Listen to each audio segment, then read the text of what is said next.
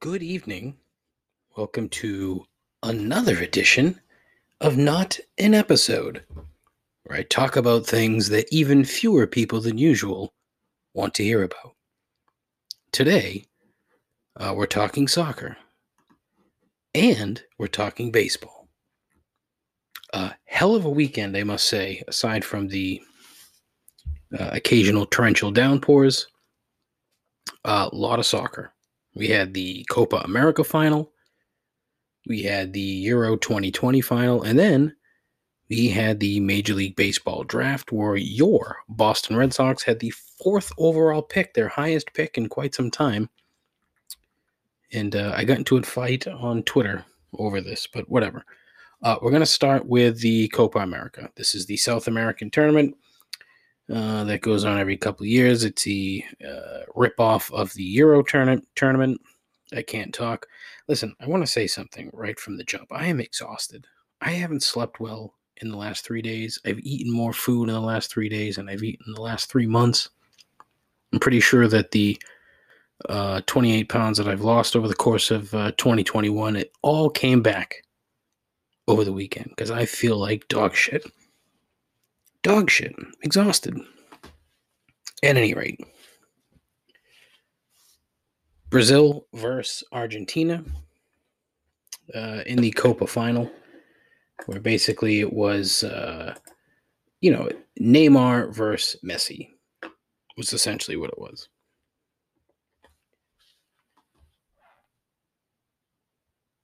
I had hoped it was going to be a much more exciting game, but at the same time, it was, but it wasn't. One of the things that it was very physical. These two teams beat the piss out of each other, and it was fun. I enjoyed that part. Cheeky goal from Angel Di Maria gave Argentina the somewhat, not early, but somewhat early lead. And that held up. And so Lionel Messi finally got the international trophy that he's wanted his entire career. He had an awesome tournament overall, but he was not his usual self in this final. Not at all. Which has always been the knock on this guy, is that in the big moments, at least internationally, he withers. So he is the best player ever, in my opinion. You could argue Pele, and I wouldn't really put up too much of a fight, but as much as I enjoy Cristiano Ronaldo, he is not as good as Messi, even though he is Portuguese, which, as we know, is the superior species, even though technically kind of sort of the Argentinians are somewhat Portuguese. Not as much as the Brazilians, but at any rate, I'm rambling. Messi misplayed a ball late in the box, right in front of the goalie, and he blew it. And honestly, I could have toe-balled that in with ease. Absolute ease. It's not at all true, but that's how bad he blew it. It was terrible. The real star here was Argentina's keeper, Emiliano Martinez. It's probably how it's, really pronounced, but I don't know. Just an awesome tournament. Highlights what a steal he was for Aston Villa. He was already a steal after last season, but he displayed some serious balls here. Balls. And Arsenal fucked that up, but that's, it is what it is. That's Arsenal. That's what they do. At the same time, I think Brazil kind of blew it because they were the better team overall. Neymar played a good game, but again, knocked around, pushed around, and every time I have a feeling that the referee was just fucking sick of looking at him on the ground as he progressed through the game, because Neymar fucking flops more than anybody on earth. It's shameful. But Brazil couldn't put it together. Stacked team. And look, South America is a COVID hellhole still. Brazil even more so than everything else. So this thing comes with an asterisk on it, but good for Messi. I was happy because because I like the guy. I enjoy watching him, so I was happy that he finally got that international win. Then on Sunday was the final of the Euro 2020 tournament because they had to bump that due to the Rona. England versus Italy, huge ratings. I don't want to say I'm certain that you watched it because that's not certain, but a lot of people that don't follow soccer were probably watching just because it was something to watch on a Saturday afternoon. But what can you do? I have loved this tournament throughout. It's been excellent. Exciting matches. Way too many bad penalty kicks. That my only knock on the whole thing is the strategy that some of these teams employ, as opposed to trying to win the match in extra time. It's as if they just sort of park the bus, play possession, backwards passes, doing everything that they can to just hold out to get to penalty kicks, which is boring. But again, that's the knock on the sport as a whole. Now, it's not, it doesn't happen all the time, but it does happen often. So the problem, though, is when you get to penalty kicks, you would think that these guys could, I don't know, convert penalty kicks and win the match for their team. Or at the very least, keep them in contention to win the match for their team. But it happened way too often that guys were missing penalties. So here we are on Sunday, and England scores second minute of the game. Luke Shaw, who is the left back for Manchester United. I think he's a left back. Please don't kill me if he's a right back. But anyways, plays defense. 2 minutes into the game, and they're up 1-0. Now, the problem then is, instead of keeping the same game plan at that point, England played back. They parked the bus, as they say. Not right away, but you could feel it. And to be honest with you, the lineup that they put out there, the manager, Gareth Southgate, started with a back five. So 5 defensive players, 2 in the midfield, 3 up front. And they set up the same way against Germany, which was, prior to coming to the final, the biggest win that England has had in a very long time. But it was almost as if he was playing not to lose as opposed to playing to win. Not the worst idea, but England had the most talent, I thought. I thought they were they were a slightly more talented club than the Italians. But what can you do?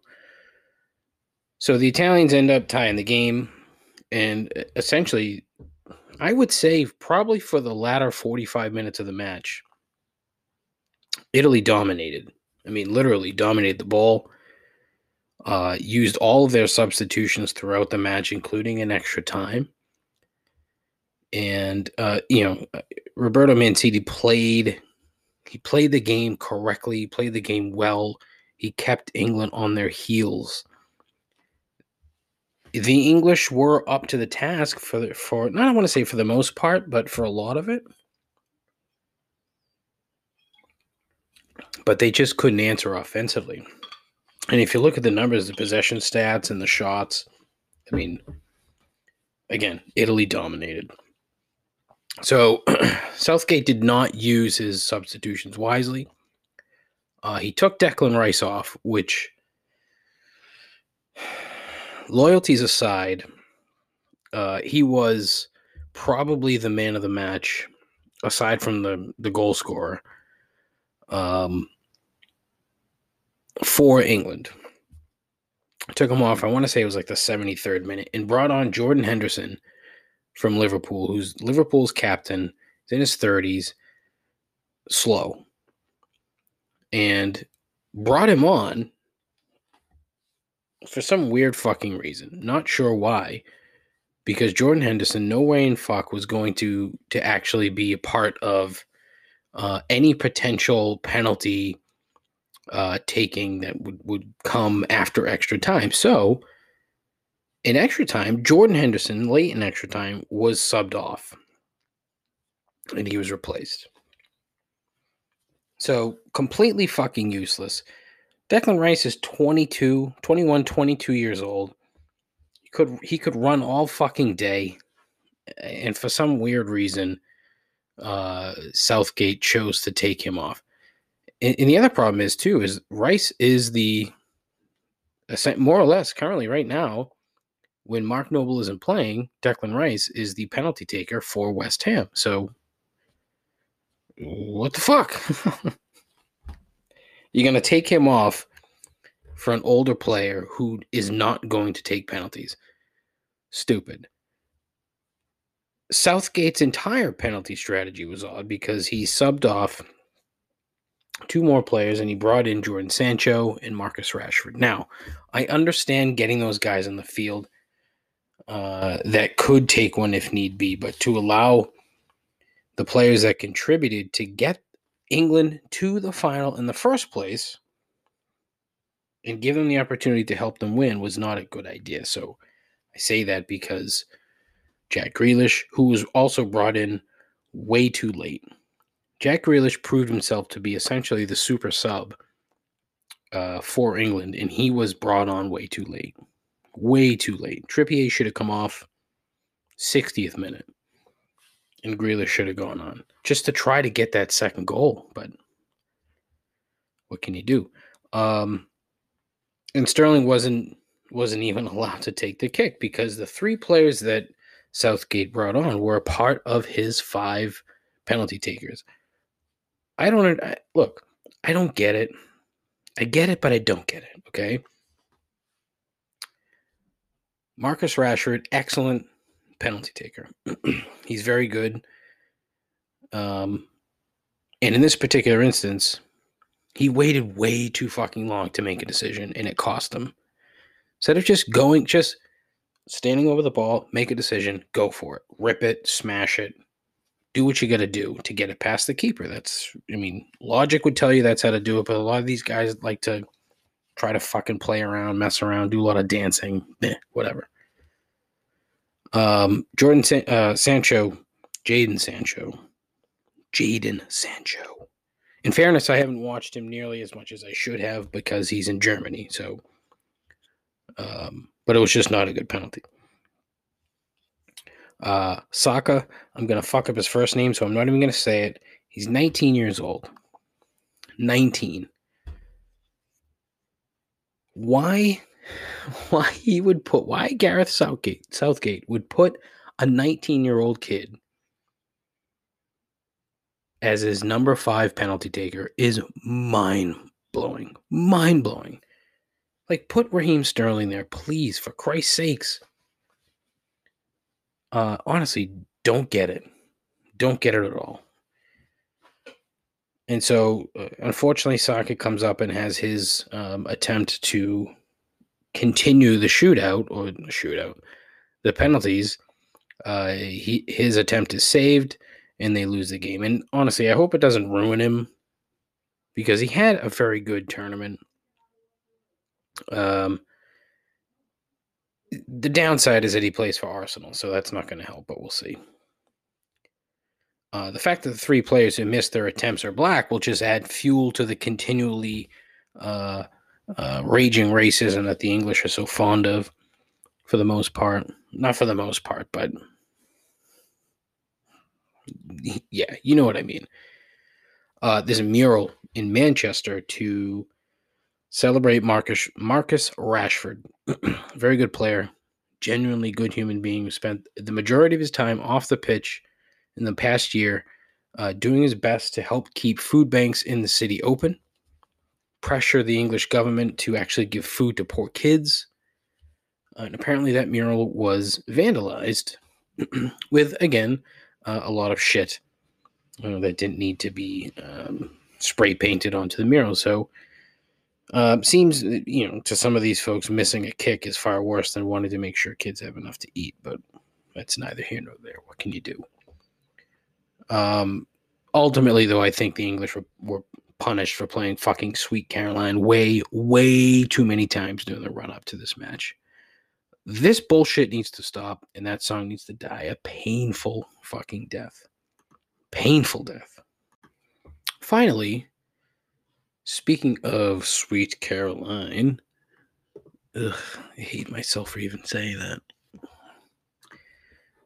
The Major League Baseball draft. Now, right off the top, this thing was a mess. Every scout, draftnik, prognosticator, short, fat, old, irrelevant podcaster thought the Pirates would take one of the two high school shortstops. Instead, they took Henry Davis, the monster catcher out of Louisville. The Rangers then went and fucked the whole thing up even more by taking Jack Leiter. I've been on the Jack Leiter train for a while. I wanted the Red Sox to get him in the worst way. Watched a ton of Vanderbilt and Jack Leiter this season. And I have to say I was a bit apoplectic when they missed out on him. The Tigers took a high school kid, Jackson Jobe, whose dad is Brant Jobe, the pro golfer. I find that odd for some weird reason. Not sure why, but I do. I'll admit to not knowing shit about him, because if you're not paid to know shit about high school baseball players, you're full of shit when you scream at people on Twitter. And they're stupid for not thinking that high school baseball player is going to be a surefire. Oh, fuck, God damn it, what am I doing? Surefire all-star. I'm so fucking tired right now. Fuck. And even the people that are paid to give a shit about high school ball players get shit wrong, admit they get shit wrong, and they get shit wrong often. That's because we're talking about actual kids here. Like, just turned 18 kids. So in my opinion, the Red Sox absolutely got a consolation prize when they took Marcelo Meyer at 4. Meyer, whatever the fuck. He's got great hair. So get that going for him. And I am beyond confident that Jack Leiter was absolutely going to be their pick. Because even if they had Meyer at the very top of their board, my guess is that they were fully prepared to be able to pick Leiter, Davis, or maybe the other high school shortstop, Jordan Lawler. But they probably figured, and rightfully so, because again, everybody and their grandmother was screaming about how great this kid is. And I honestly hope he is fantastic. I still think he was a consolation prize for this year's particular draft. I really think that they got lucky and drafted the kid who may or may not have been at the top of their board, but who they did not think in a million years would be there. Would I have been shocked if he was on the board and they didn't take him? Meaning Leiter? Yeah, I would have been shocked. But, what can you say? My thought going into this thing was Leiter was their number one guy. Davis was their number 2 guy, with Meyer and Lawler next in line. Contingency plan. And it could very well be that their thinking was, hey, if we get any of these 5 guys, it's a win. So calling Meyer a consolation prize isn't a slight on him. It isn't some knock on his ability. You say these things and people on Twitter get all fucking butthurt about it. And people were making fun of me on the Twitter machine. It's not fair, man. The best part, though, is, some douchebag started tweeting at me with like the crying face emoji, and he did it like 4 tweets in a row. I'm like, dude, enough with the crying face emoji. It's fucking stupid. Somebody else chimes in. He's like, yeah, that's a certified first ballot certified douchebag move. And then this guy seemed to think that it was me that tweeted that out. And he's like, oh, I need to read it. What the fuck did he say? Because it's pretty funny. And there's the personal account. Nice touch. Skin is irritated. Laughing face, crying emoji. Note the emoji, he said. And I'm like, buddy, that wasn't me. Then I gave him my personal account. I'm like, hey, feel free to follow me there. Wasn't me. I got a kick out of that. But I started following the guy. He hasn't tweeted yet, so kind of bummed. So, the thing of it is, though, they drafted, hey, most talented guy on the board. It wasn't really a position of need. They still have Jeter Downs, who's going to be somewhere in the infield. They're also high on Matthew Lugo, who was a second-round pick a couple years ago. They also have another kid whose name eludes me at the moment. Not to mention Bogarts is signed until at least 2025, but he's not going to be a 35-year-old shortstop or a 33-year-old shortstop. He's going to move to third, I think, once Devers signs, if he signs, and gets moved to first.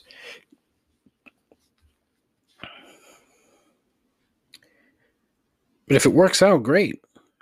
Doesn't mean he's not a consolation prize. They likely wanted Leiter, who's a fucking stud, and is now playing for a shit organization in a goddamn dust bowl. My opinion. But listen, drafts are a crapshoot. Scouting is a crapshoot. Anyone who tells you otherwise is foolish and probably just an asshole. That's the worst part about this thing. I mean, it's not like the NFL and the NBA where guys can just step in. It doesn't happen. There aren't too many Eric Bedards around where they come out of college and go right to the bullpen. And you see what happened to that kid. And that's probably not even the right person. I'm thinking of somebody else. Went to St. John. Who the fuck was it? Was it Bedard? I can't remember his name. But anyways, drafts are a crapshoot in every sport because you don't fucking know. You don't know what's going on between the ears of these kids. Something can fucking happen in their life that causes them to go bananas, no matter how fucking talented they are. Josh Hamilton is at the top of the fucking list. That kid was fucking swinging hammers in South Carolina, almost played ball in Brockton. Next thing you know, he's an MVP because he got his shit together. Case in point, current Dodgers slugger Max Muncy, taken by the A's in the 5th round of the 2012 draft, only to see them release him after playing less than 100 games at the major league level. The Dodgers picked him up. He's gone on to be an excellent ball player. Yesterday, the A's first-round pick was a young man by the name of Max Muncy, who happens to have the same birthday as the other Max Muncy. None of that really means anything. I just find it incredibly fucking weird. Absurdly weird. Thanks for listening to Not an Episode number 5. It was awful. Probably even more so than my regular episodes because I'm so fucking tired. That's it. Thanks for listening. Godspeed. Ta-ta.